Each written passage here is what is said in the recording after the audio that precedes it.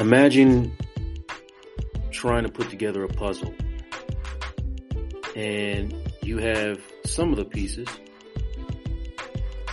and there's other pieces all over the place. You don't have any idea where they are.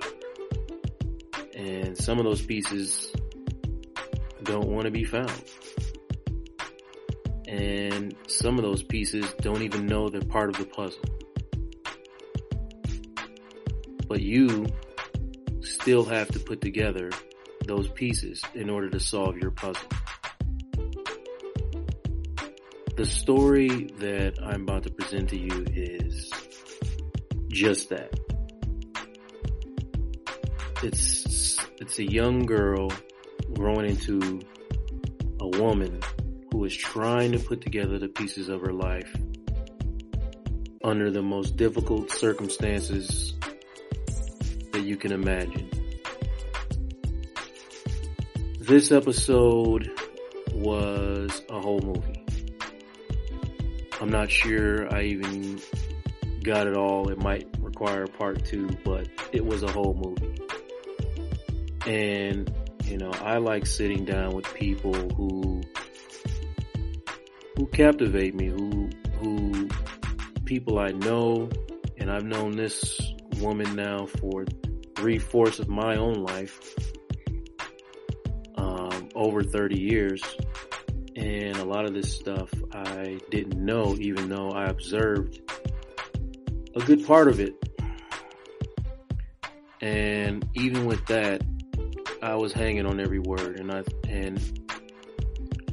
I believe if you sit and listen to it, you will too. Very proud to present this episode of Vulnerability is the New Sexy. I hope you enjoy it.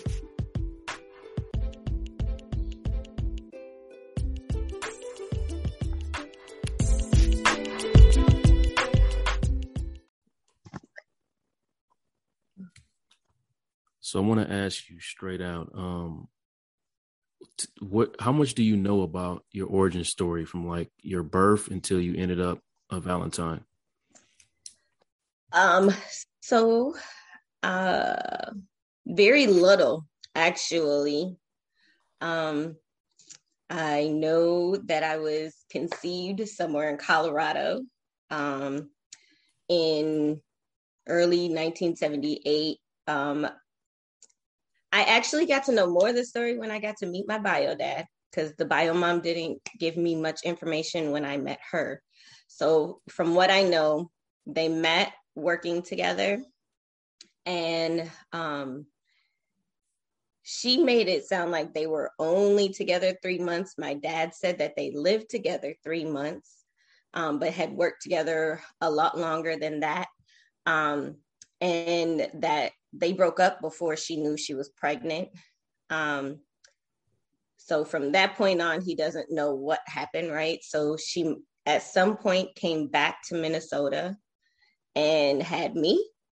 And I don't know what happened from December 13th to January 9th. I'm not quite sure if the adoption agency put me in a temporary foster home or not.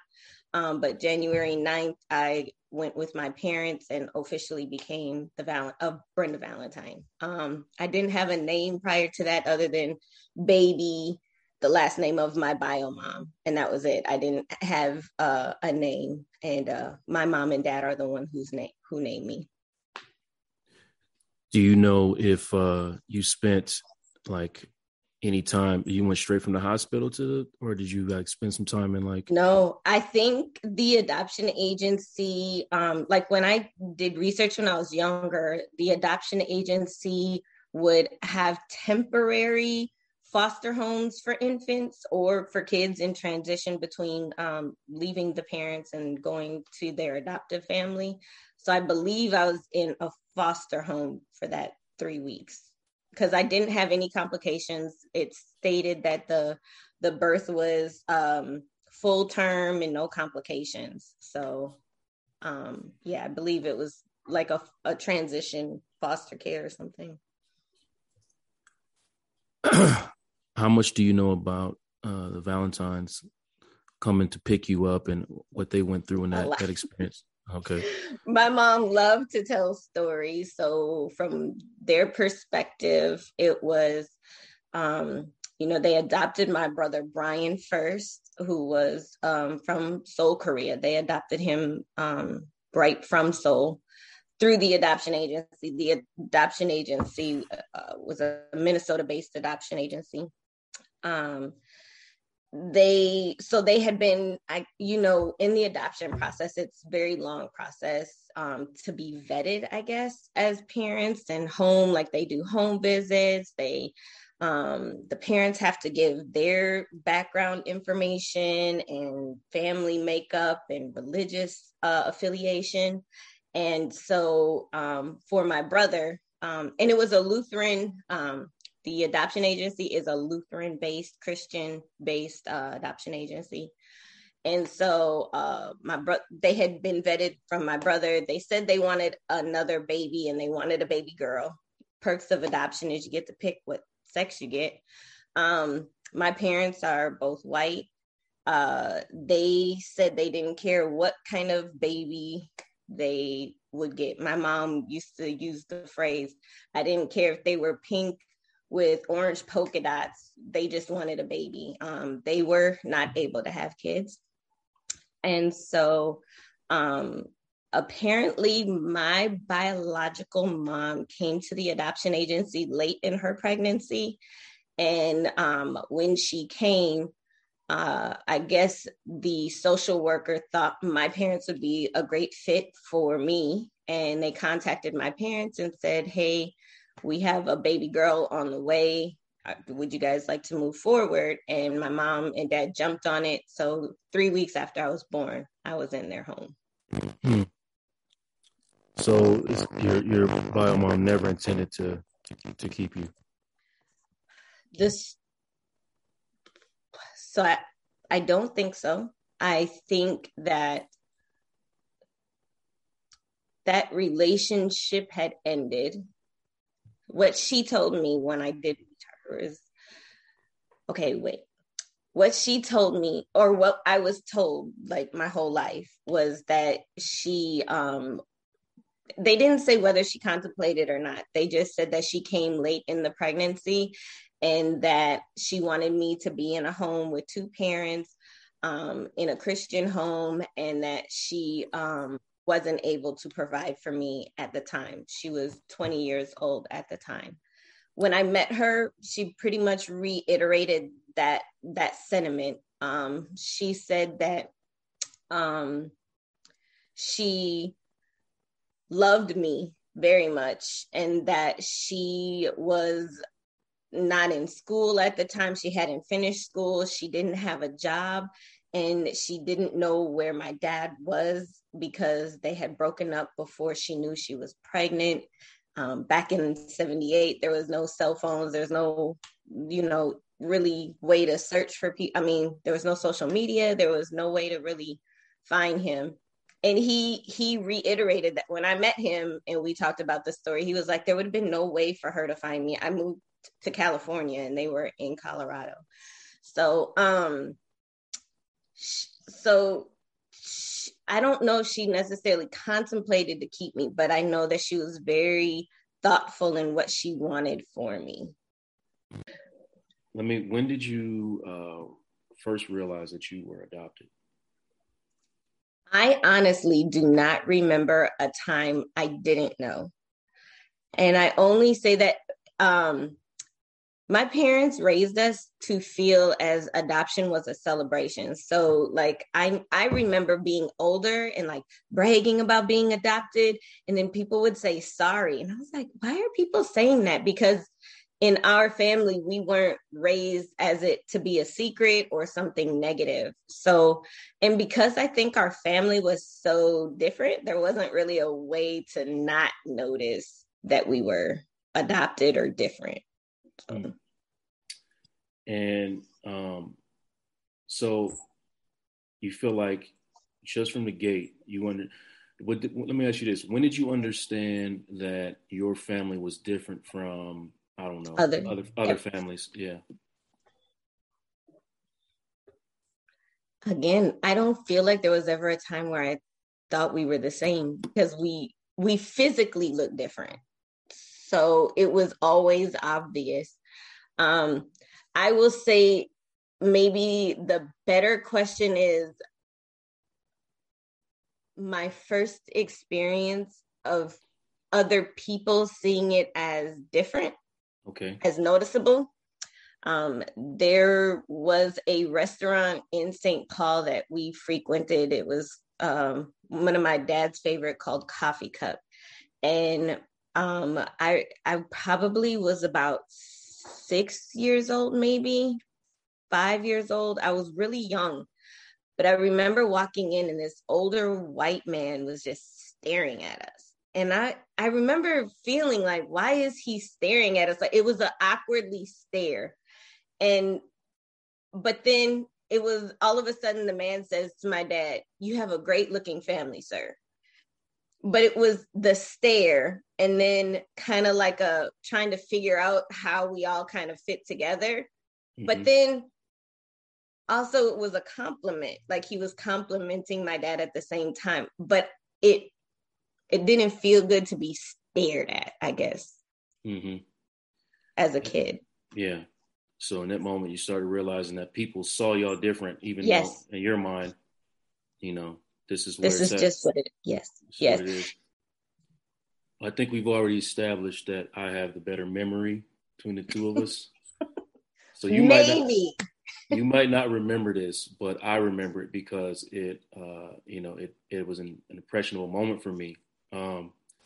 We were out on a bus stop, and this is the early 90s, obviously. Yep. And we're talking, and I'm admittedly and uncomfortably, a dumbass little kid. So I start making fun of your brother and the fact that he's Asian, and you hit me and hit me hard enough for me to put me down. Like I was. Okay. I was a tomboy growing up, and yes. Even if I don't remember specifically that story, I would 100%, I could definitely see myself doing that. I embarrassed my brother all the way through his junior high years where he stopped talking to me. I would feel like I was the big sister protectors. Yeah. I'm not surprised if I did do that. I remember it because, like, during, it's not like it was now. Like there wasn't a bunch of learning about racial sensitivity. No, people were just saying all kind of wild stuff, and it just seemed like the norm, you know. So, but when you hit me, it obviously I remember it, and I have a terrible memory, but I remember it, and I was like, okay, this was wrong, right? Yeah. This was the wrong thing to say. And I immediately remember how I felt in that moment, and I felt terrible. But it was like a lesson for me that day. Yeah. And so I'm wondering if you spent a lot of your childhood having to defend your brother or being offended by people trying to attack your brother for it. That's a great question, Joe.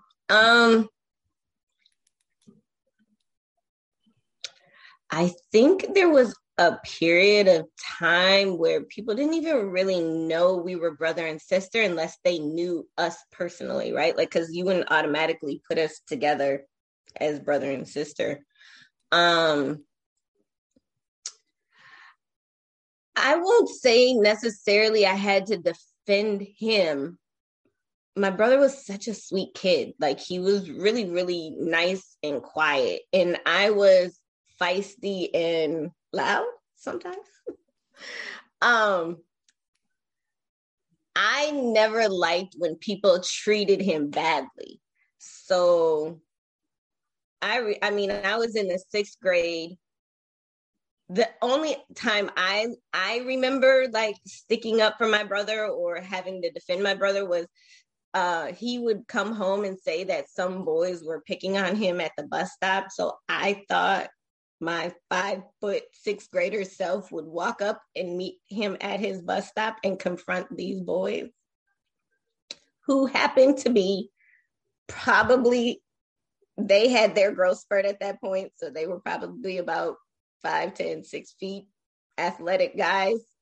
And I went up to them and my brother said that you're picking on him and you're not going to mess with my big brother or you're going to have to deal with me. My brother was mortified. When I say my brother was mortified, he grabbed me and walked us home. And I'm telling them boys, they better leave my brother alone. And what made it more, I think, kind of cool is that the next year, they were a year younger than my brother, and my brother was leaving the junior high school. They took me on like their little sister. So when I went to school, they protected me, in junior high. But that's the only memory I really remember of protecting him. The only other thing would be, and it wouldn't be necessarily him, was like I said, when people would use because a lot of Black folks back then used the word chink and they didn't think anything of it, right? Right. They didn't think of it as somebody saying nigger, but I would say it all the time, that is just as offensive. Don't say that, I remember correcting that more than specifically defending my brother. Yeah, that's more what I meant when I asked the question, you're being in rooms and people, but being comfortable using derogatory terms and you having to speak up, or did you feel, so at all the times you felt comfortable speaking up? At a young age, before I really knew what I was doing, yes. So as it got older, you kind of felt like, it's like... I became more, honestly, listening to your HBCU one, at Augsburg, I felt silenced more. Even though we talked about cultural sensitivity there a lot, I found myself becoming quiet for a couple of years. But yeah, I would speak out a lot more friend-to-friend level or peer-to-peer level. So you were biracial? Yes. Black, white. Did you always know that? Yes. They give you, from the adoption agency, they give you what they call non-identifying information.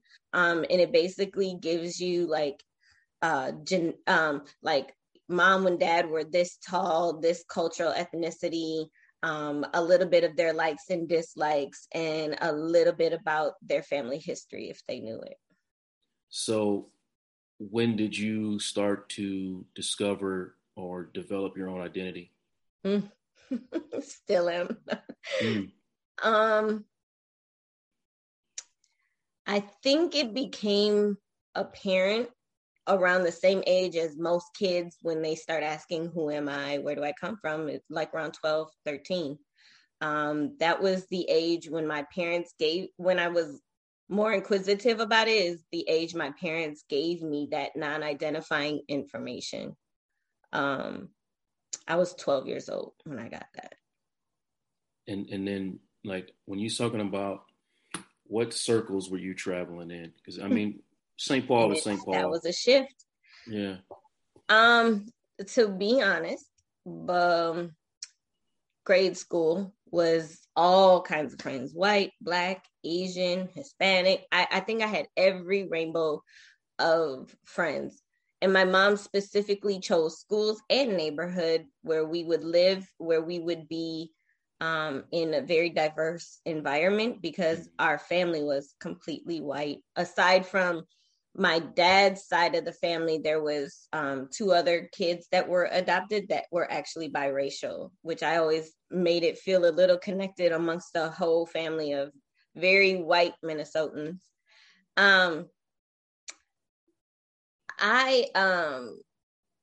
But in junior high, it wasn't just being adopted. It was very much a cultural shift in who your friends were.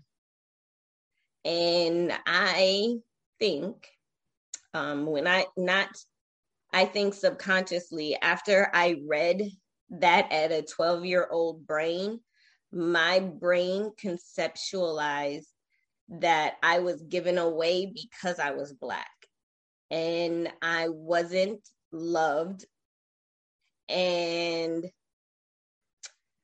it made me hate the white side of me, of my parents, and like interracial couples.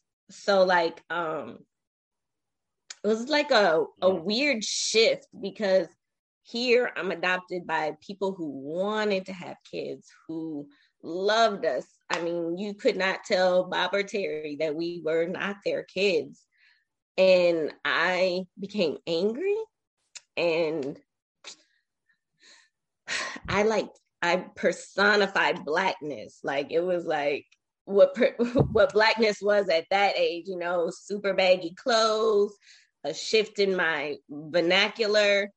It was like F all white people, F mixed race couples, people shouldn't interrace. I mean, it was a complete shift. And I still had some, I mean, I never like stopped being friends with people, but I definitely didn't lean towards those friends. I embraced my Blackness entirely. Yeah. That was junior high? Yeah. And you say your brain conceptualized that you were given away because you were Black. Yep. And wasn't loved. Yeah. 100%. So instead of internalizing a hatred for your Blackness, yeah, you internalize a hatred for your whiteness. Yes, because it was her choice. Because in the records it said that she had never told my dad.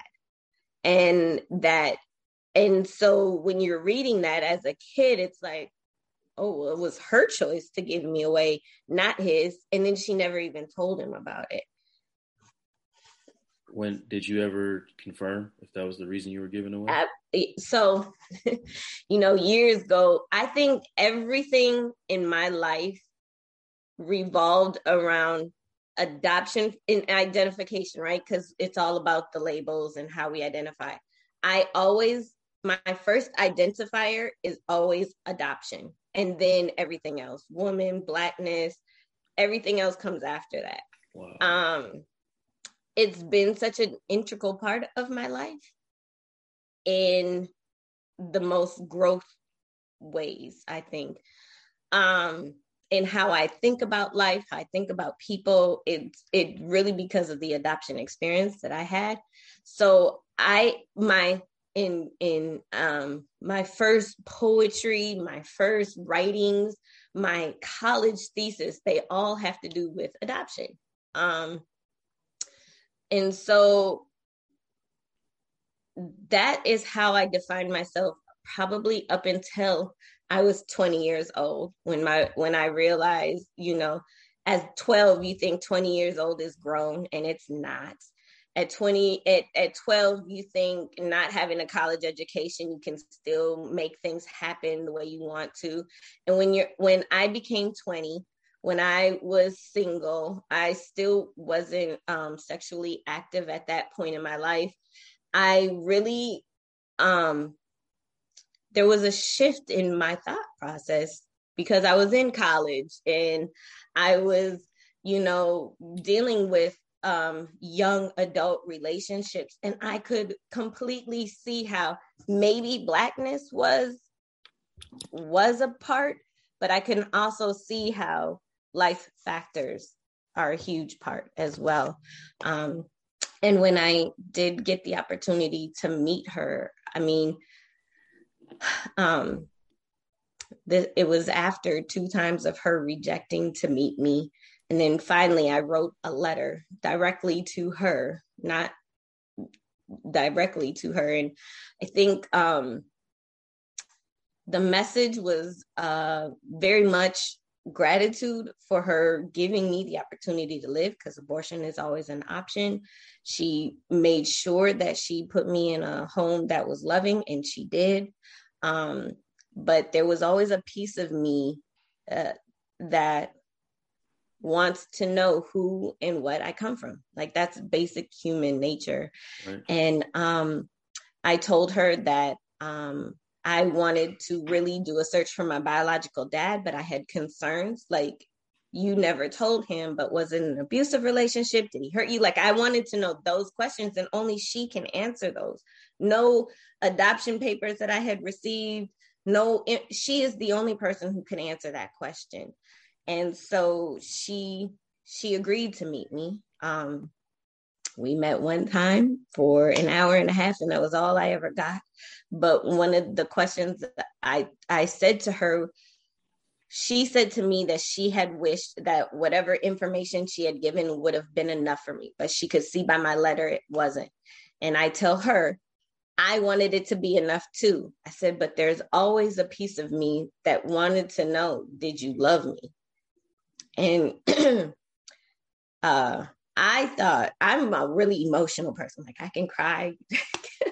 And I thought that her responses of not wanting to meet me and her logical letter that she wrote to the adoption agency to give to me made it be that she wasn't an emotional person. So in my preparation for our meeting, I made sure that I had my emotions intact because I didn't want to be emotional. I didn't want to scare her away because I thought that she was not emotional. But when I asked her that question, she cried. Like, and through her tears, she answered, I loved you. Of course I loved you. I wanted the best for you. And I didn't have money.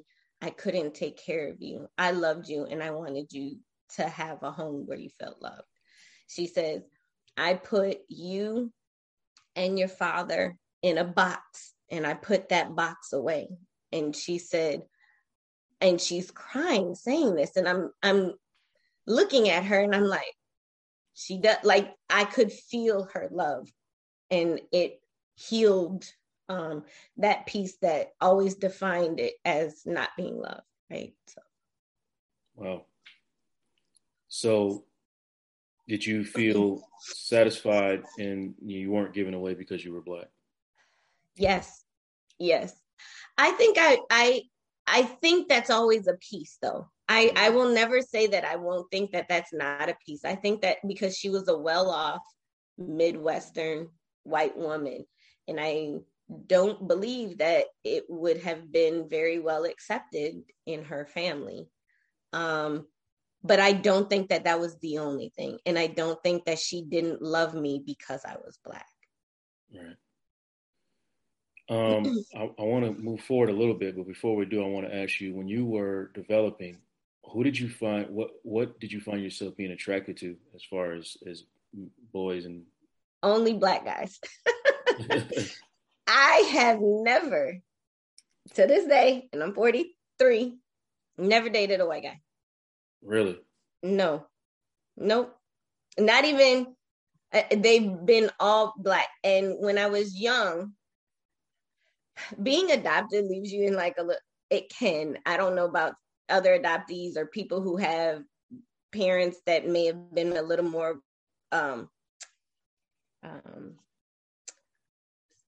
active. Mm-hmm. If you think you might have a sibling out there that you don't know, or a cousin that you don't know. And so I don't know why I didn't like light-skinned guys, and I did not like white guys. I wanted chocolate, like very chocolate, because I don't know, in my brain, I thought that meant they wouldn't be related to me. I don't know. Really? You think that's the only factor that attracted you to that? Well, I just like chocolate. You got to edit that. Maybe I will. Maybe I won't. Somebody's gonna be happy about that. Honest, and after being an adult, like, I would totally be down to date whatever. I have none of those holdups anymore about relations, and being like related to someone. So for me, I would date anybody, but I love Black men. Like, that's just what I like. It's what my preference is. So you say when you're looking through your lens of the world, the first thing you look through is your adopted lens. Yep. Right? That's number one. That's number one. And then everything else falls in line. Yes. Do you think that's from your experience with talking with other do you think that's a common amongst other adoptees, or you never had those conversations? So it's kind of crazy. I have some adopted friends. One friend who she's biracial, adopted by a white family in Minnesota. So me and her actually have had some really good conversations. I think, and me and my brother are the complete opposite adoptees. I was always searching for something else. Like, I'm inquisitive by nature. I'm a humanistic by nature. My brother is very pragmatic, and his story is different.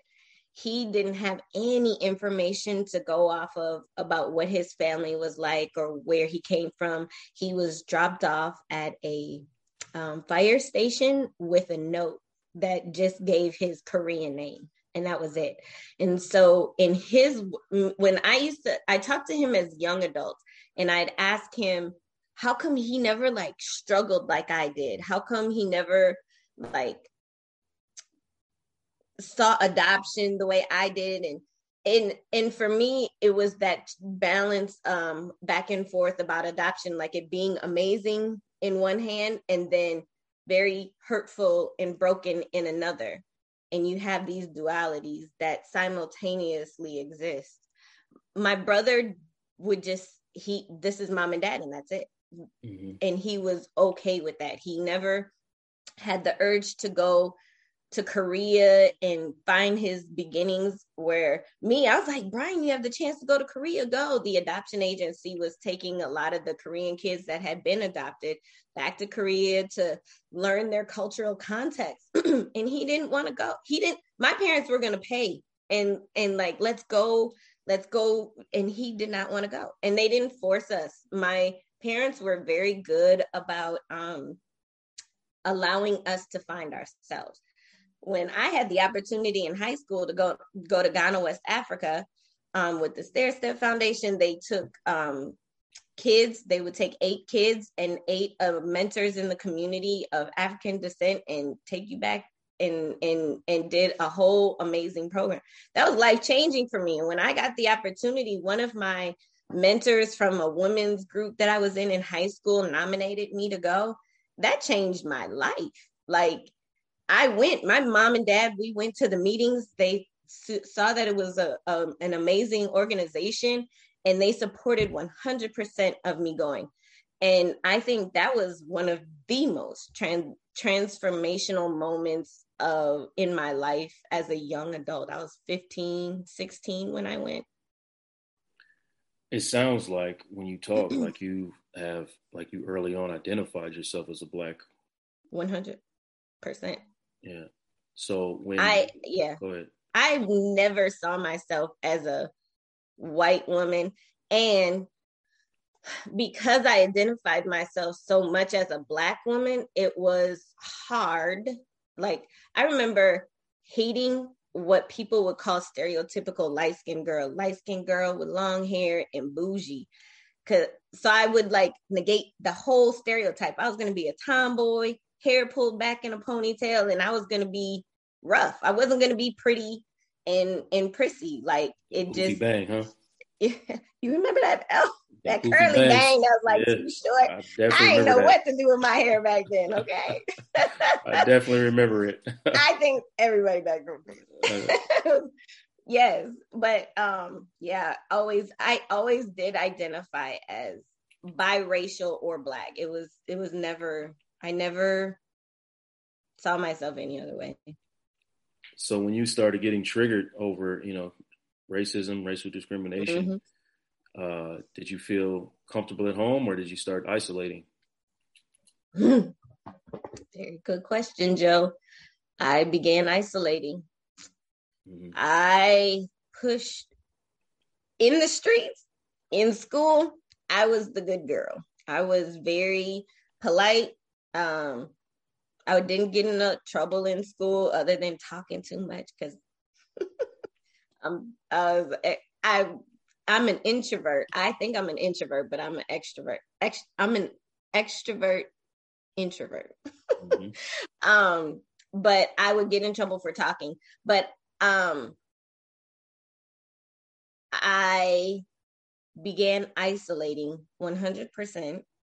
I was very angry, and I pushed my parents and probably my brother away. I would call my parents racist. I would curse them out. I was very angry. My mom didn't know why. Like, she was trying to figure out like what was the trigger or what happened. I just I hated all white people for a period of time. But it was more self-hatred or not understanding my bio mom's process. That was literally all my teen years. All of my teen years from 13 to 19. I apologize to my mom. I think even when she was on her hospice bed, in 2020, I was apologizing for that terrible teen behavior, isolation. Did you have moments where you were wanting to have been adopted into a Black home? Yes. And actually, there was a Black family down the block that we were never close to them, but you could tell they had an issue with this white family having me. And so I always questioned like why I wasn't placed in maybe like, because when I was doing all this research as a young adult, like early 20s, there apparently were options where like interracial couples could adopt or whatever, and these were things that they would ask. The problem is a lot of Black people at that time, or interracial couples at that time, didn't exist. And so it was for a white baby. If my parents would have specifically wanted a white baby, they would have had to wait like 5 years. Like, it was a wait list for white babies. It was so. I think my parents did an amazing job for the resources that they were given. I don't think it's. I think even parents who give birth to multiracial kids, I think there's these dynamics that you have to think about because you're living a dual life, I think, and especially in our society. When you when you say you were triggered and you started isolating, like, were you actually having actual debates, or was it just you lashing out and they were just looking at you like, what the hell's going on? Yeah, we don't know what you're talking about. I was not able to articulate myself back then the way I am able to do now. So I would say it was a lash. It was more of a lash out, not being able to articulate. But my mom, even back then, she always had resources for me. I don't even know how she even found them. She would always find resources. So it was either community members that they would all of a sudden come around, or I'd go to, or a group I'd be in. And at that time, I think at 13 or 14, they had found some kind of counselor for me to talk to. And my mom said at one point, when in one of my moments of just lashing out, she said that I said to her, "When are you going to give the F up on me?" She said, "Just give the F up." That's what she said I said. And she said, she looked at me and she was like, "Is that what's going on? Like, you're pushing us." She was like, "That's not going to happen." And she said there was something that changed in me. And though that I was still kind of lashing out, it was in a different way. It was kind of like I literally, as a child, I remember feeling not loved. I remember that feeling, like, because I had it well into my adult life. And so I could see like that, like as kids try to process who they are in early childhood development, like you're wanting to know at your core, am I loved? And who am I? Like, what am I made up of? And I think to hear that, and my mom treated me that way. She never let me go. No matter how many times I threatened to run away, no matter how many times I was going off in the house, she always was there. Always, always, always, always. She loved us unconditionally. My dad would get a little frustrated, a little more frustrated. But even still, like the push away wasn't met with being pushed away, where a lot of parents, I think, even do that with their own biological kids. When they're going crazy in their teen years, you like, they gotta go. Like, you're gonna be disrespecting me, you gotta go, you know? My parents didn't do that to me. That's a lot. That's a lot. Wow, I'm overwhelmed. Yeah, I remember the house was yellow, wasn't it? It is. It still is. Okay. Yeah. Still yellow. And I remember a little yellow. And people remember that for some reason. It is yellow. You guys were literally my next door neighbors. Okay. Yes. So, and I I remember a couple things that I remember. I remember the house being yellow. I remember feeling like y'all was the only house on the block with a fence. Yeah. No. I don't know why, but it feels like y'all, and there was a bunch of stuff in your front yard. And I remember, like, I don't know where it was, but I remember a sign that said Valentine's. Yeah.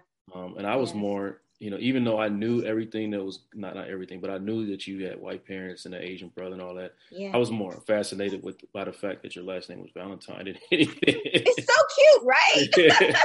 I was like, that's the dopest thing ever. Facts.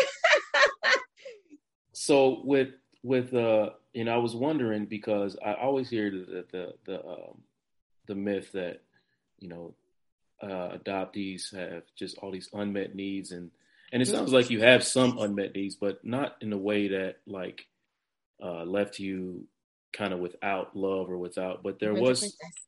was some unmet needs, obviously, that you are now expressing as I'm listening to you. That, do you believe any of those showed up in your adult relationships? Huh. Yeah, I do this. 100%, Joe. 100%. Tell me about it. In romantic relationships and friendships.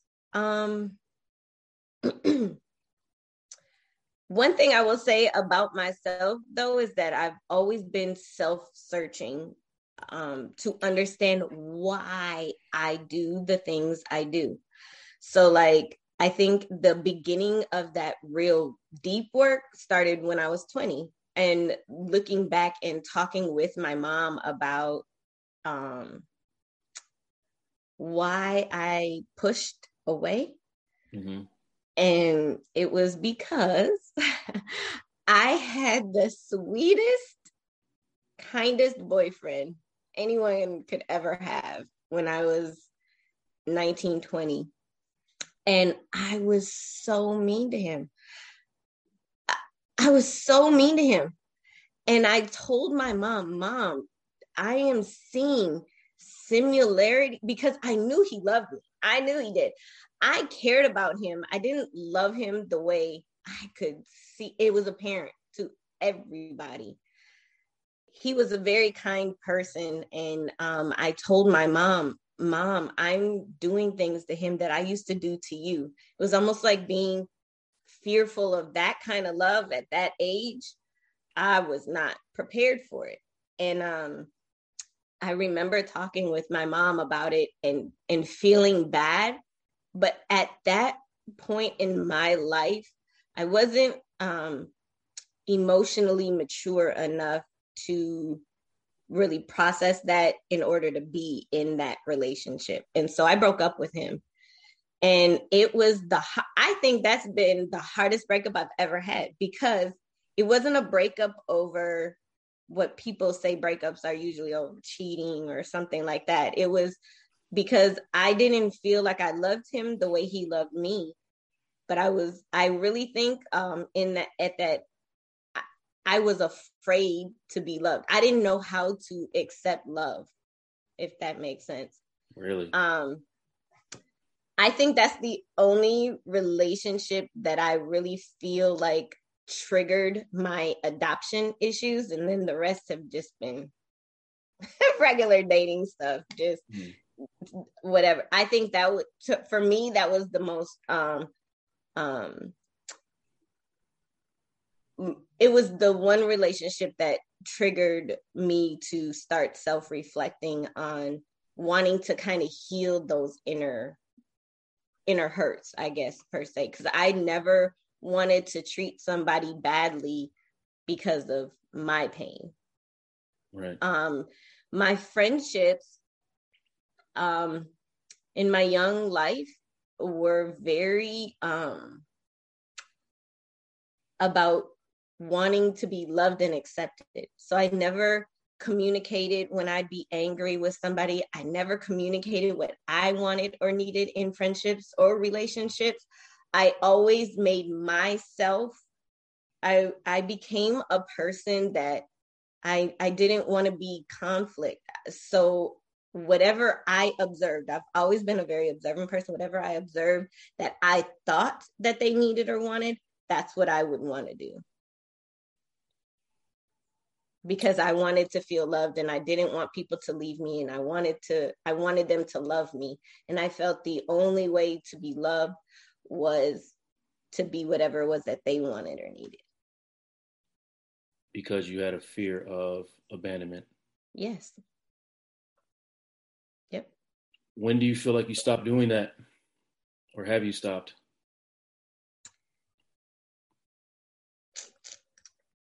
How old is Jackson? That's when I stopped. That's when I stopped. You think it has anything to do with the fact that he definitely can't abandon you? He's got to stay? He better. No. No. There's always points in our life that are transitional, right? Or transformational. And Jackson was absolutely transformational. I was much older having a kid, right? Like I was 38. They call it a geriatric pregnancy over 35. So you already geriatric? That sounds old. No, any woman listening, if you go to the doctor at 35 and you tell them you're pregnant, automatically says geriatric pregnancy. Okay? That's not right. That's not it's right. not. Because you're 30. Anyway, I was 38 having Jackson. And having a kid changes your life.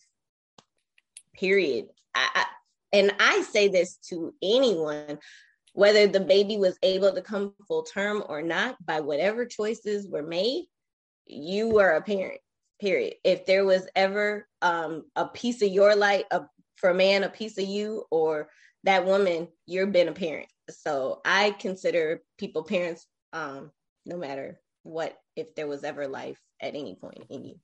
Yeah. That transformed me into learning how to take care of me first so that I could be the best mom for him. And that's what transformed me. Not so much his love for me, but my love for him. Like, I wanted to be the best version of myself. And granted, it was a lot of work that I did prior to him. I think that at that moment, I was ready to be that deeply transformed as well. Did you feel, 38, you're having a baby, were you feeling pressure to have your own child, yes. Especially given, yes. Did it have anything to do with the fact that you were adopted? Yes. All of that, Joe. Yes. Okay. Yes. I think, my friends used to tell me, when I was young and energetic and cute, I literally would say I wanted 10 kids. I wanted a big family. I wanted a bunch of kids so they could have a bunch of siblings that they could learn life with. That's what I wanted. My friends would be like, Brenda, you can't tell a guy that when you're dating him. I was like, why not? Guys ain't gonna marry. They don't want to marry somebody who wants 10 kids. But I was honest. I would be honest about that. I really did want a lot of kids. And then, my friends in my mid-20s started getting married, started having kids. And I was like, yeah, I'm not ready for that. I wasn't ready at all. 30 came around and I was like, yeah, I'm not ready. I was not ready for a committed relationship like that. The responsibility, let me say, it was, to me, I saw marriage and kids as the ultimate responsibility. And I used to tell all my friends, everybody says, oh, you look so young, girl, you look so young. Because I'm not married and I don't have kids. I don't got nothing, because those relationships, I think, take the most out of you. But also what I'm learning now is it also can give you the most, right? Mm-hmm. So they take a lot of work. And I wasn't ready for that. And then 30 hit, and I had a boyfriend that I thought the only person I ever thought I was going to marry. Mm-hmm. And he was not treating me the way I felt like I wanted to be treated. And we were on and off, but it was like, you're not what I envisioned. I loved his family, but the relationship wasn't what I wanted. Couple years go by, 35. I hit 35 and the alarm went off in my brain. And I was like, oh my God. Geriatric. Yes. And at that point, I didn't know they were going to call me a geriatric pregnancy. But at 35, it was like this alarm went off in my head and was like, oh my God, what if I can't get pregnant? I'd never been pregnant. I'd never been in like a relationship where I felt like I was going to even wanted to be proposed to. And all of a sudden at 35, I was like, oh my God, I was supposed to be working at trying to get into a relationship. When am I going to have kids? There's no way I could have 10 kids now. And all of a sudden it was like all these things come flooding in. I just moved to DC maybe like a couple years prior. Dating sucked in this area. And I was like, oh my God, what am I going to do? I'm 35 and I don't even have someone I'm in love with. And I wanted a family and, I didn't have any blood and I love my family, but I wanted I would always say the joke of, I just want somebody, even if they have the little same crooked toes that I have, or, like they don't got to look just like me, but I just want this. Like I started being like, I wanted at least one. And then I was like, and then I could adopt. And then I would meet guys that would say, no, I'm not having a kid. That's not my blood. And it just was like all these like weird things that started flooding in at 35. And then I met Jackson's dad and Jackson's here. So, it at 35 was my alarm. And I've had some conversations with younger women that are starting to have that alarm at like 30, and they start saying, oh, well, I tell them, do not settle. Go get your body tested before you start having your alarm go off. And then once you get that information, then start adjusting your life, but never, ever, ever make the decision to have a kid because your alarms are going off. Ever. Ever. Well, your life is just so layered. I'm sorry. No, what are you apologizing for? Don't apologize. Don't apologize. Just a lot. There's a lot. I mean, I knew there was a lot, but even more, I see that even more than I expected. Because I haven't even gotten to you getting to meet your bio parents. No. So that's where I'm going to go now. Okay, I really don't want to cry. Okay. So talk to me about that process. The search journey. The search journey, yeah. You finally, first of all, when did it become like, okay, I'm definitely finding them and I'm not gonna let up on this? So what's interesting is I've always wanted to search, and my parents were very supportive. So, I mean, they always knew I wanted to search. So it was miniature processes, but it started right at 18. As soon as I could, with contacting the adoption agency. They have this little counseling sessions that you can go to, and, you can send out a little paperwork here. I did a lot of adoption research every stage of my life. And I would do little things here and there. And then when I would get like the tiniest, like no or a little difficulty, I'd stop. Because I would always get very emotional, I said I'm a crier. So like I process in release by crying. So I never held on to things per se, but I definitely I would release at each moment, because they're scary. Those no's are very scary. The thought of being rejected as an adult from those parents is scary. In the easiest form to say to you, to work a word to describe that feeling is scary. So for me,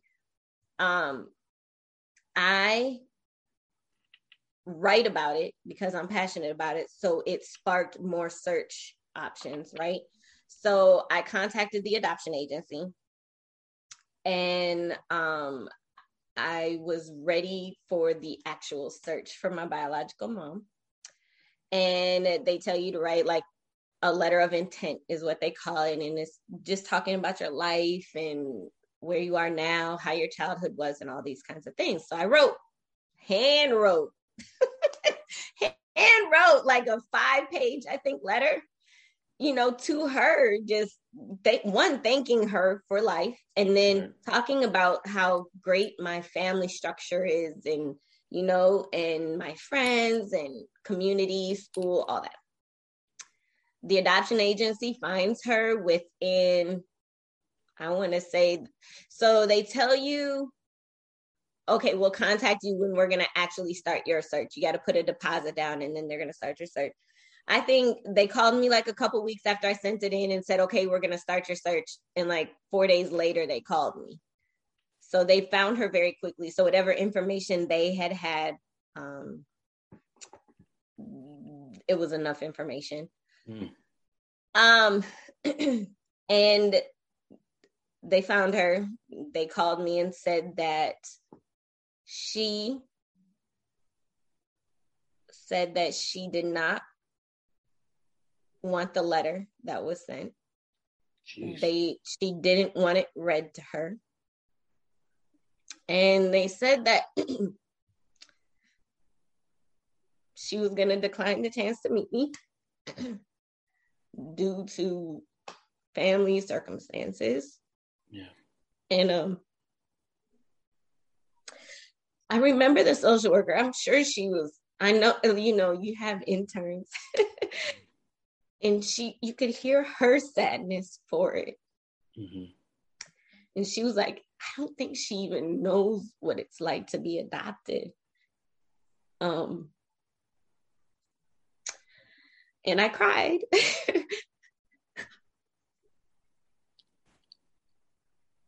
Okay.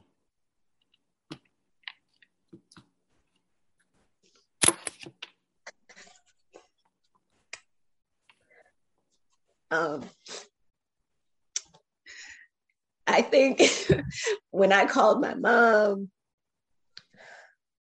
and I called my best friends at the time, everybody's heart broke at the same time.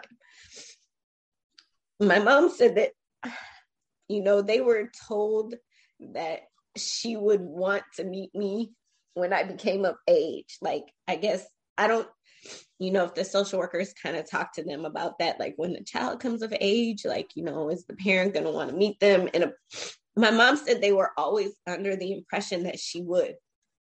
And my mom said that, they were always very supportive. I was about 20. I was early 20s at this time, maybe like 22, 23. And my mom said that she was heartbroken. She was heartbroken for me, And that just crushed me. It was always processed pretty much my entire life. I always process in the negative, which means I always think the worst. I hope for the best, but I always think the worst. Like I always think of the worst scenario. And even though that is what I thought, it was still heartbreaking at the time. Right.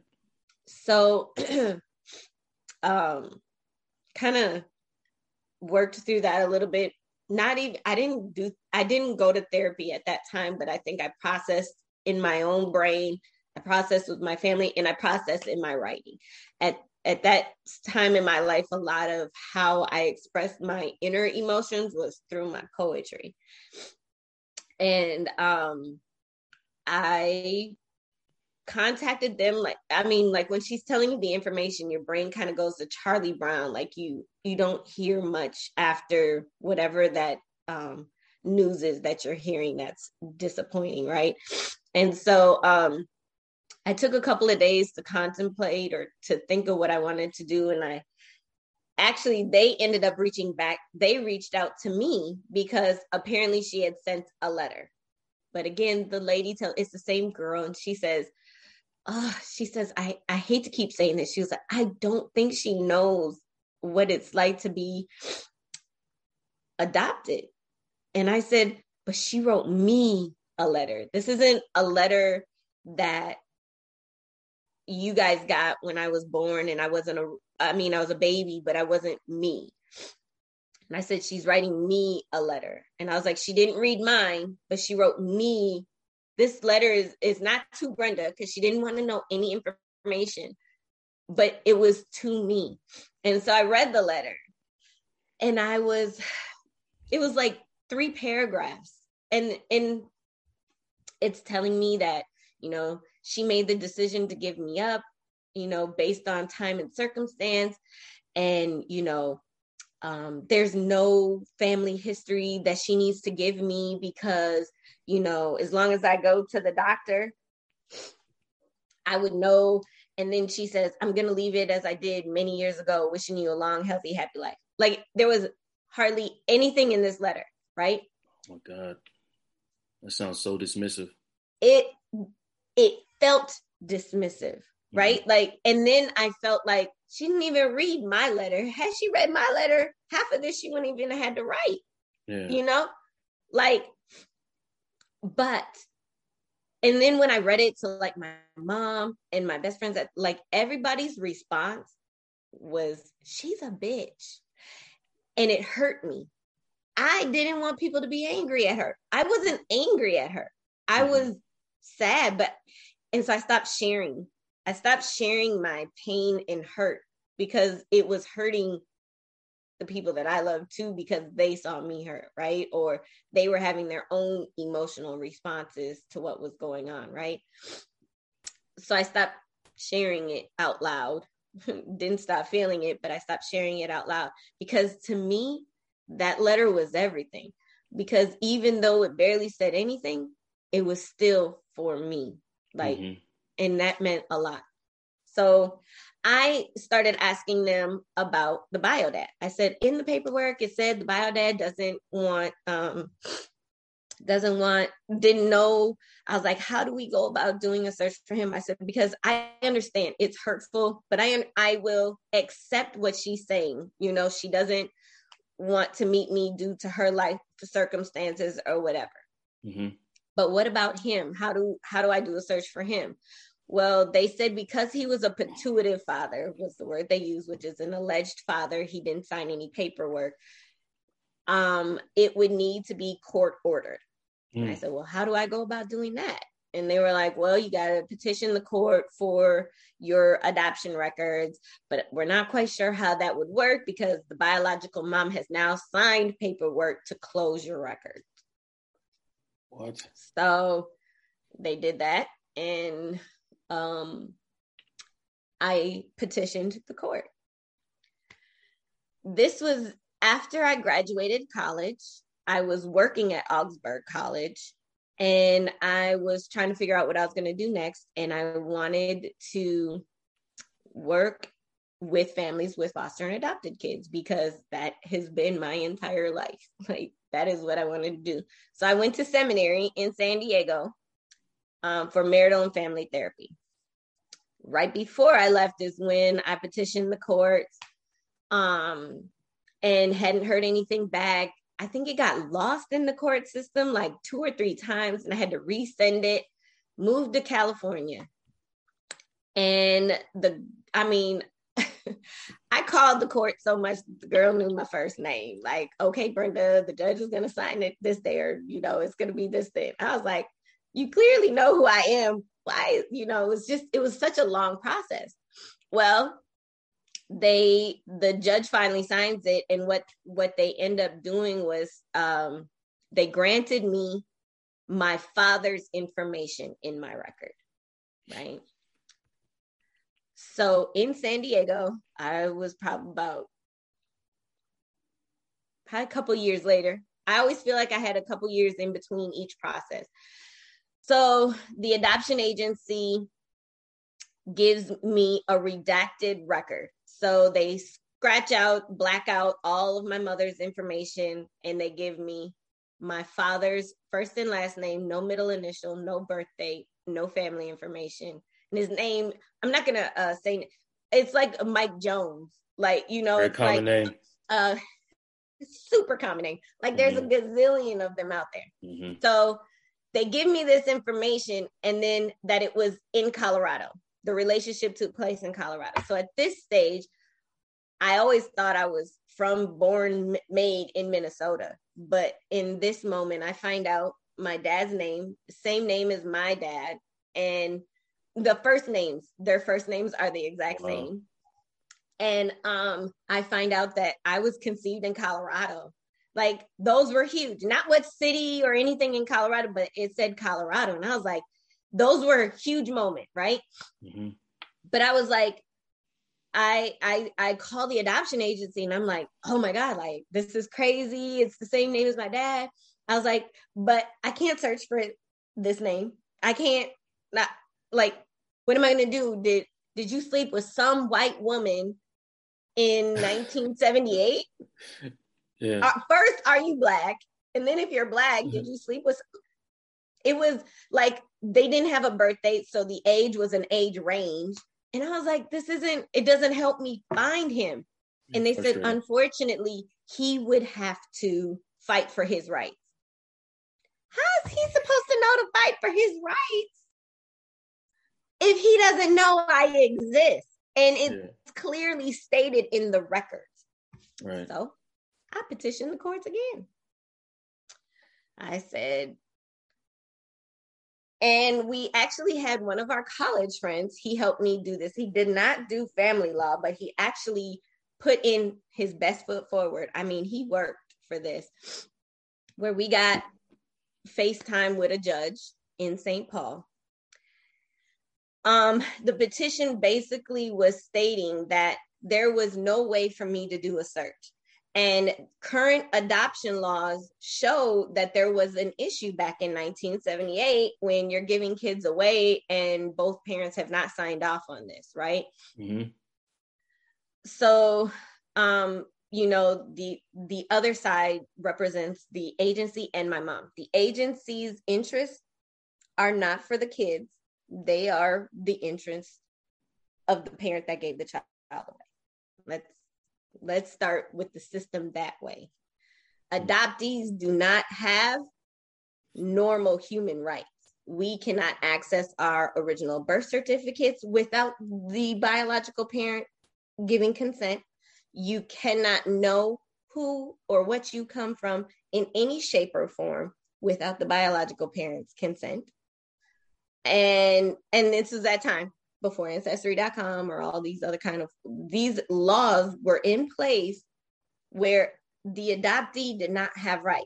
It's the parent that gave them away. And it didn't matter how old you were. I was 20 something at the time, well into adult life. Okay.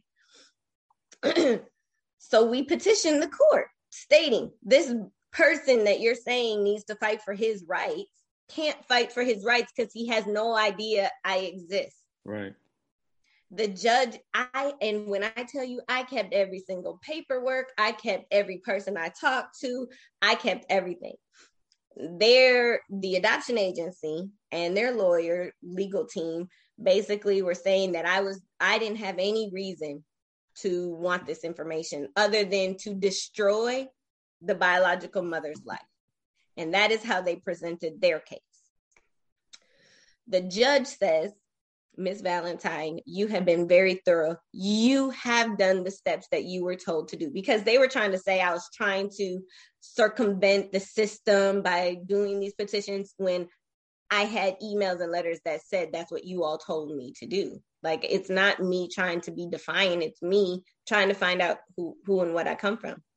The judge tells me that he had been doing, and in these cases, they're not open. Like, so the only people there were the girl who's been like a sister to me since junior high, my parents and my brother, and then their lawyer, legal team, and then the person who was representing me.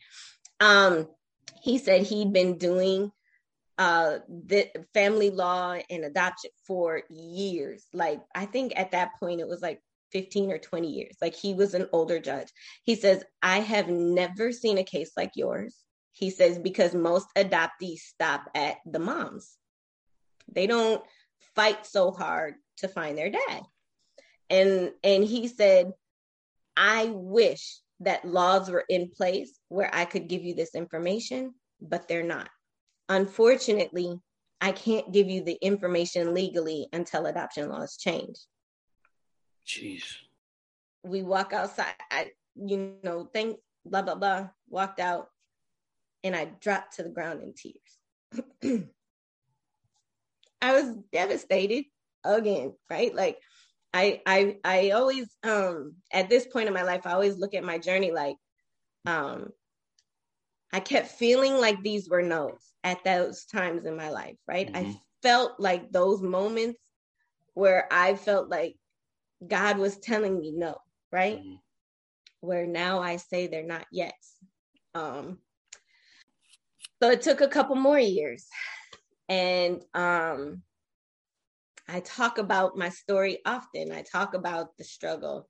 And someone connected me with a private investigator that was able to get me my original birth certificate. Mm-hmm.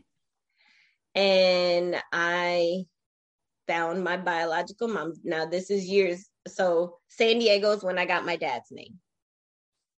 Moved to DC in December of 2010. And somewhere around 2011 or 2012, I get this information. And I don't want to blow up her spot. I don't want to devastate her life. I don't want her family members to know if she doesn't want them to know. So I begin to try to think about, how do I approach this situation next, right? Mm-hmm. But I got to see a picture of her. And I was like, oh my God, this is what she looks like. Like, I didn't feel like she looked like me. I was really disappointed, to be honest. Everybody always thought, because I had a little pointy nose and not super full lips, they were like, you're going to look like your mom, blah, blah, blah. Like, everybody had ideas of who I would look like or what I look like. And I saw her face and I was like, I don't look like her. So I decide to I don't decide. I'm processing what's going on. I had a friend he was a therapist. He's not my therapist, but he was a good friend. He was a good friend from junior high. And I said, I was talking to him one day and I was like, I just really want to reach out. Like, I can't, like, it's that unction. Like, you can't let it go. Right. Yeah. And he was like, write a letter. He says, even if you don't send it, just write a letter. So I go home, like, he's giving me assignments, like he is my therapist, right? Mm-hmm. So I go home and I write a letter. It's a page and a half. And I send it to him. He says, the first thing he said to me was he thought that my letter was going to be pages and pages long based on what he knows of me and what we've talked about. Like, he was like, it was so succinct and it was to the point and so heartfelt. He says, my face was wet. I don't know what happened. He was like, he says, you need to send that letter. And I was like, send it. Like, how am I going to send this letter? Like, I can't send it to her house. She's married. I don't want to. I literally, in my heart of hearts, I do not want to mess up this woman's life that she had. But I want to meet her. I wanted to meet her. And I wanted to know more, if I could, about my dad. Right. So now we got Google. Now we got now you can find it. Now you can search find it. engines. So I found an email, and LinkedIn. I found her on LinkedIn, because to me, LinkedIn was the most private way to do it, right? Because most, even spouses, you may check their email, but you're not checking their LinkedIn messages, right? Right. So I sent her a note that said my birthday in the title. I was like, I would have think that would, you may remember, may not. I didn't want to say anything else. Like, what else am I going to put in the title? I put my birthday, and I write a little message, and I said, I first want you to know that the adoption agency did not give your information, because one of the things that was said in court was she was going to sue the adoption agency if her information got out. And I wanted to be very clear that the adoption agency had nothing to do with it. Right. And so I said, read the attached letter. I'm open for whatever, even if you don't respond. And I attached the letter. It must have touched her, because she responds and says, one word, why? Or was it why or what? Or whatever it was like one word. Mm-hmm. But I was like, oh, she responded, because she could have deleted this message, left it alone, and never said anything about it. She could have it very easily. But I wrote her and I said, I really want to do the search for my father, and there are only questions that you can answer. I said, if you would be open for a conversation, I would very much appreciate it. I said the private investigator I was very adamant with him that he not contact your family, that he not contact anybody that is known sources of you, that it could only be you. I said, because I do respect your privacy. I respect your decision to an extent, like where I'm not trying to blow up your spot, is really what I really wanted to make that clear. Yeah. And I never shared her name with people that I knew, because it was a very sensitive moment, right? Like it was, I wouldn't want anybody to think in their heart, because they feel compelled about something. I'm very protective of my bio mom. I'm very protective of her secret to an extent. I'm not going to do it at the detriment of myself, but I will respect that space, right? So she emailed me back and said if I were to agree, she was very, very business. This is why leading into the meeting, I thought I was going in with someone who didn't have emotions. Okay. So this is getting very long-winded. So she agrees to meet me as long as I agree to keep her name private from everybody that I know. And she wants to meet me. I'm living in DC. She didn't know I lived in DC. She said I can meet. I asked for a phone call. Yeah. But she asked to meet me. Get home. Take quiet time to myself. Everybody wants to talk. I shut everybody out. I take my time. Get there early. And I sit down, give the waitress my card, because I didn't even want, this was for me. I knew she was doing this for me. And I had sent her pictures. So she walks up to me and she says my name, and I say her name, and I go to shake her hand, and she shakes her head and she gives me a hug, like a very, very unexpected hug. Mm-hmm. And, we sit there a little awkward and we meet. We talk general. I talked about the first question that brought her to tears, right? Like mm-hmm. She was very emotional about me asking, was I loved? Like that was really at the core of it. Was I loved? And to see her emotions, it didn't make me feel good as in, haha, I'm glad she's crying. It made me feel good to know that I was loved, like her giving me up was out of love, her giving me to a family that loved me unconditionally, like her hopes, her dreams, her prayers.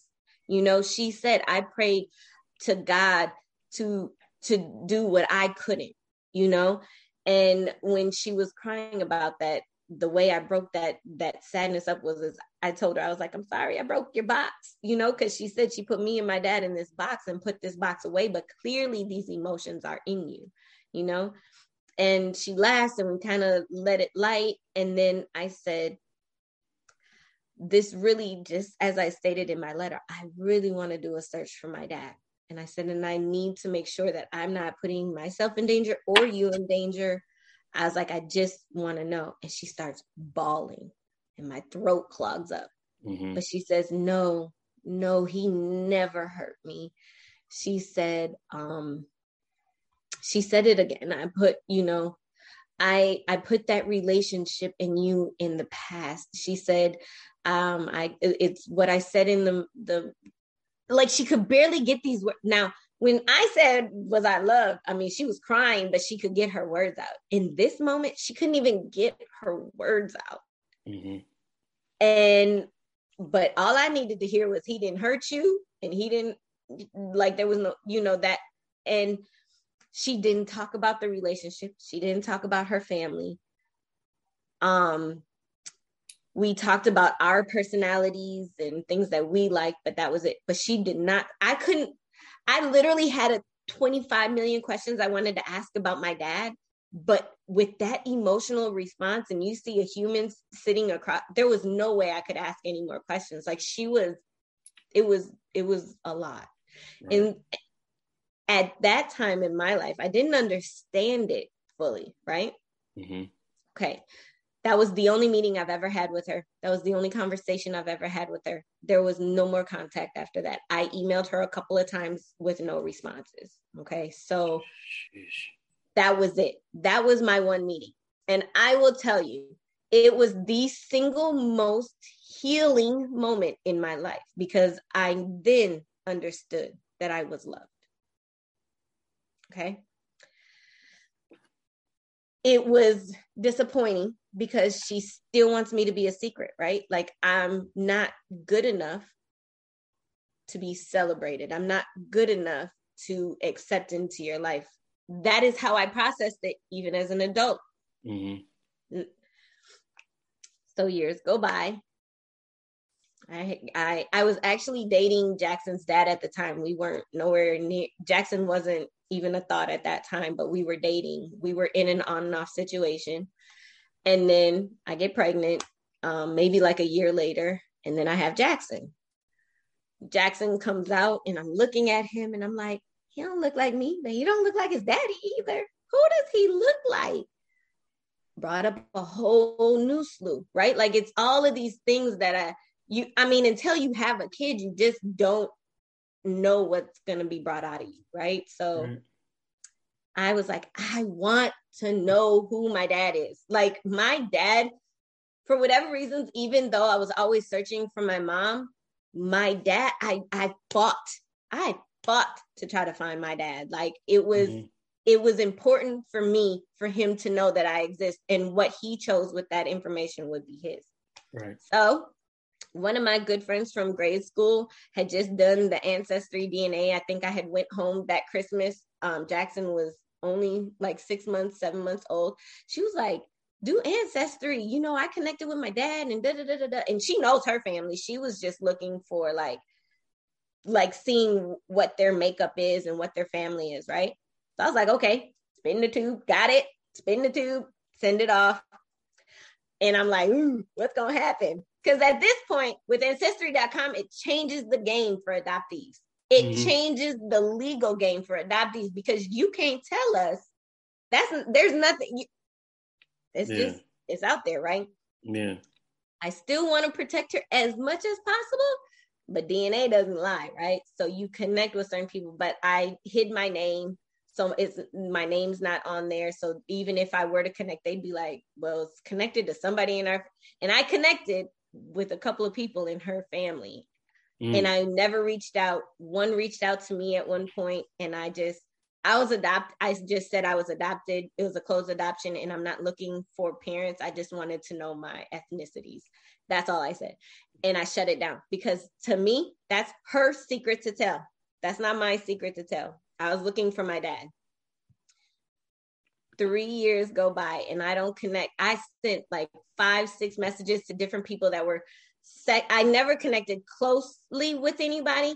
There was one guy that I connected with in the beginning as like a second cousin, but he was younger than me. He was out in California and he was adopted. So we were both like, well, we're on here for the same thing, but we both don't know any information. And so October 4th, 2020, I got a notification. I go on Ancestry and there's a new second cousin on there. So finally I get this, and I go and I write this lady a message. I send it. I said, hey, Mike Jones is my dad. He wouldn't have known I exist. You know, the relationship took place in Colorado sometime in April 1978. I was born in late 1978, adopted in 79. I was like, blah. I was like, this ain't gonna go nowhere, just like every other letter, but I'm gonna send it. The next morning, I get a message. Yes, my mother's sister has a son by that name. This is exciting. Here's my information. Please feel free to contact me. Joe, I think I felt like I was in a dream. Like, he literally was a needle in a haystack. Okay. I have very little information. I told her I didn't have birth date, anything. So me and her, we're emailing at first, but then we were like, let's just call each other. And this is like early in the morning, and she's a couple hours behind me. She tells me about my dad. She says he had no kids in his life. He was 69 years old, that he was such a cool, like, she was like, he is something else. She was like, my kids, our family is super close. My kids call him Uncle Mikey. And she was like, our family is so close. She said, I told her about my mom. My mom's, she was like, I told her that if that was his response, that would be okay. And she says, I don't think that'll be his response. I can't tell you what it'll be, but I don't think that'll be his response. She said, but I'm going to contact him and I'll call you back. So the whole day goes by and I'm like calling my mom. I only called 2 people. I called my mom and I called one of my really close friends in Chicago. And I only told them because I was like, I don't want to talk about it to anybody else right now. I just wanted to figure out what was going on, right? She calls me back, and Jackson's with me that weekend. Our custody situation was, I have the first weekends of the month, so Jackson was actually with me. So he's listening. 3-year-old ears is listening, okay? And the girl calls me back, and she says, he just wanted to know what your mom's name was. She said, you didn't tell me that information. Of course I did, right? Like, I'm not. And I was like, she said his response was, well, it's a possibility. 78 was a busy year. When I get to know my dad, it completely makes sense. My dad she was, very well loved, but he definitely is a ladies' man, right? Like, just super cool guy. So he said, for you absolutely can call him. So she gave me his number. And I'm like, I start like, heart is thumping. I was like, oh my God. Jackson, 3 years old, says, Mommy. Me and raising Jackson has been that's a whole nother story, but very much I teach my son about emotional intelligence from the moment he could talk. So like we talk about how to calm yourself or how to express yourself and all these kinds of things. So he said, Mommy, take a deep breath. Watch me. So I was like, I do need to take some deep breaths. So I take a deep breath and I call him. And as soon as I say his name, Jackson says, hello, grandfather. Oh my God. And my dad doesn't respond, but I was like, Jackson, I know I turn red very easily. So if he would have saw my face would have been bright red. Cause I was like, this is our first conversation. Like, this not what, you don't just say grandfather. I didn't say dad right away, like, right. And, the first question he asked me was my mom's name. And I say it and he gets quiet and he starts crying and he says, I know exactly who that is. You are mine. I don't need a DNA test. You're mine. And it was like choked up. And then he just before I could even say anything else, he starts describing her from the description. He starts describing her and it's describing what I know of her. Like, she's tall, beautiful. He says she was one of the kindest people I've ever met in my life. And I was like, what? Like, what is going on right now? Me and him stayed on the phone until about 1 or 2 o'clock in the morning, just talking. And I was telling him about what the process and that this moment is coming. Like, he's not just like, he's talking to me. He's not pushing me away. He's not trying to deny it. It was full acceptance right away, right? Mm-hmm. I did not prepare for that. I did not prepare for that love. I did not prepare for him to embrace me so fully.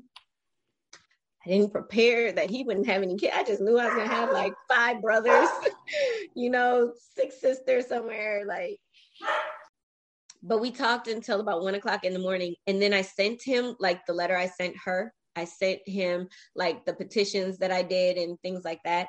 And he read them and called me back. And we stayed on the phone till the morning. And every day from that moment, he called me twice a day. Once in the morning, once in the afternoon, or once at night, checking on me and Jackson. I met him 2 weeks later. And then 4 weeks later was when my mom went into hospice. And he was planning on coming out here to DC. And he flew to Minnesota instead to meet my mom before she died. And all of that is a whole nother, a lot of amazing moments in the brief time, because then he died in January of 2021, only 3 months after meeting. So in 3 month time span, you lost your mom and then you lost your bio dad. After this long journey of trying to connect those two lives. Yes. So I guess you can look at it as it was right on time. Absolutely. 100%. He felt that way and made it known at all that we both did. It was godsend. Well,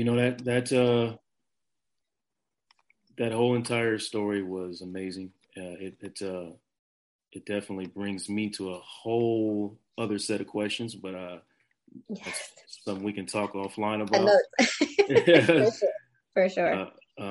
But I do want to leave that where it is for Yes. right now, and then ask you, what if there is somebody out there, another little Brenda, that's experiencing the same thing, Yes.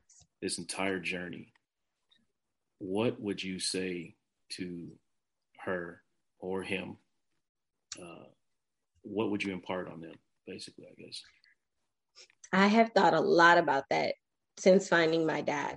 And I will say, um, I am not far away from having to learn how to deal with not knowing, right? Like to learn how to live with the void.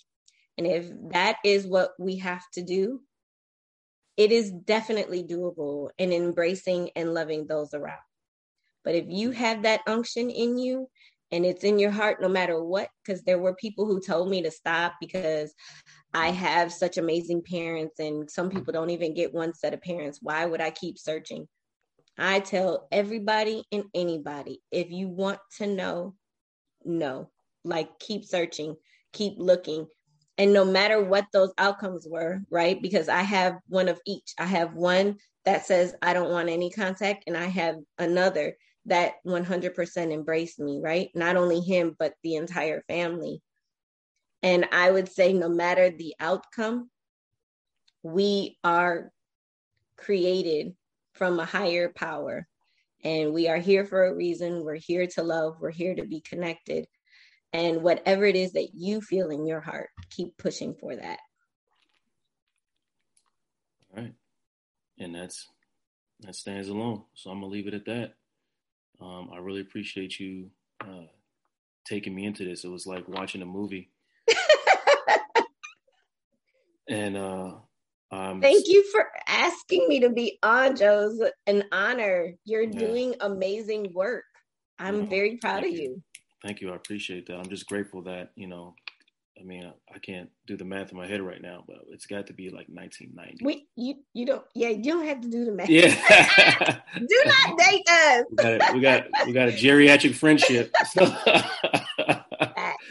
Facts. so, but to still have the ability to reach out to each other. I mean, like I said, that time frame for me, and I don't want to that's a whole other story, but yeah. I mean, my oldest nephew was born in that house. There's a lot of abuse that went on in the house, and that's a time frame. For some reason, I remember things from that time frame, and you were a big piece of that for me. In my young life. So I'm grateful to be able to sit down and have this conversation with you. Yes, it was very good. Thank you so much.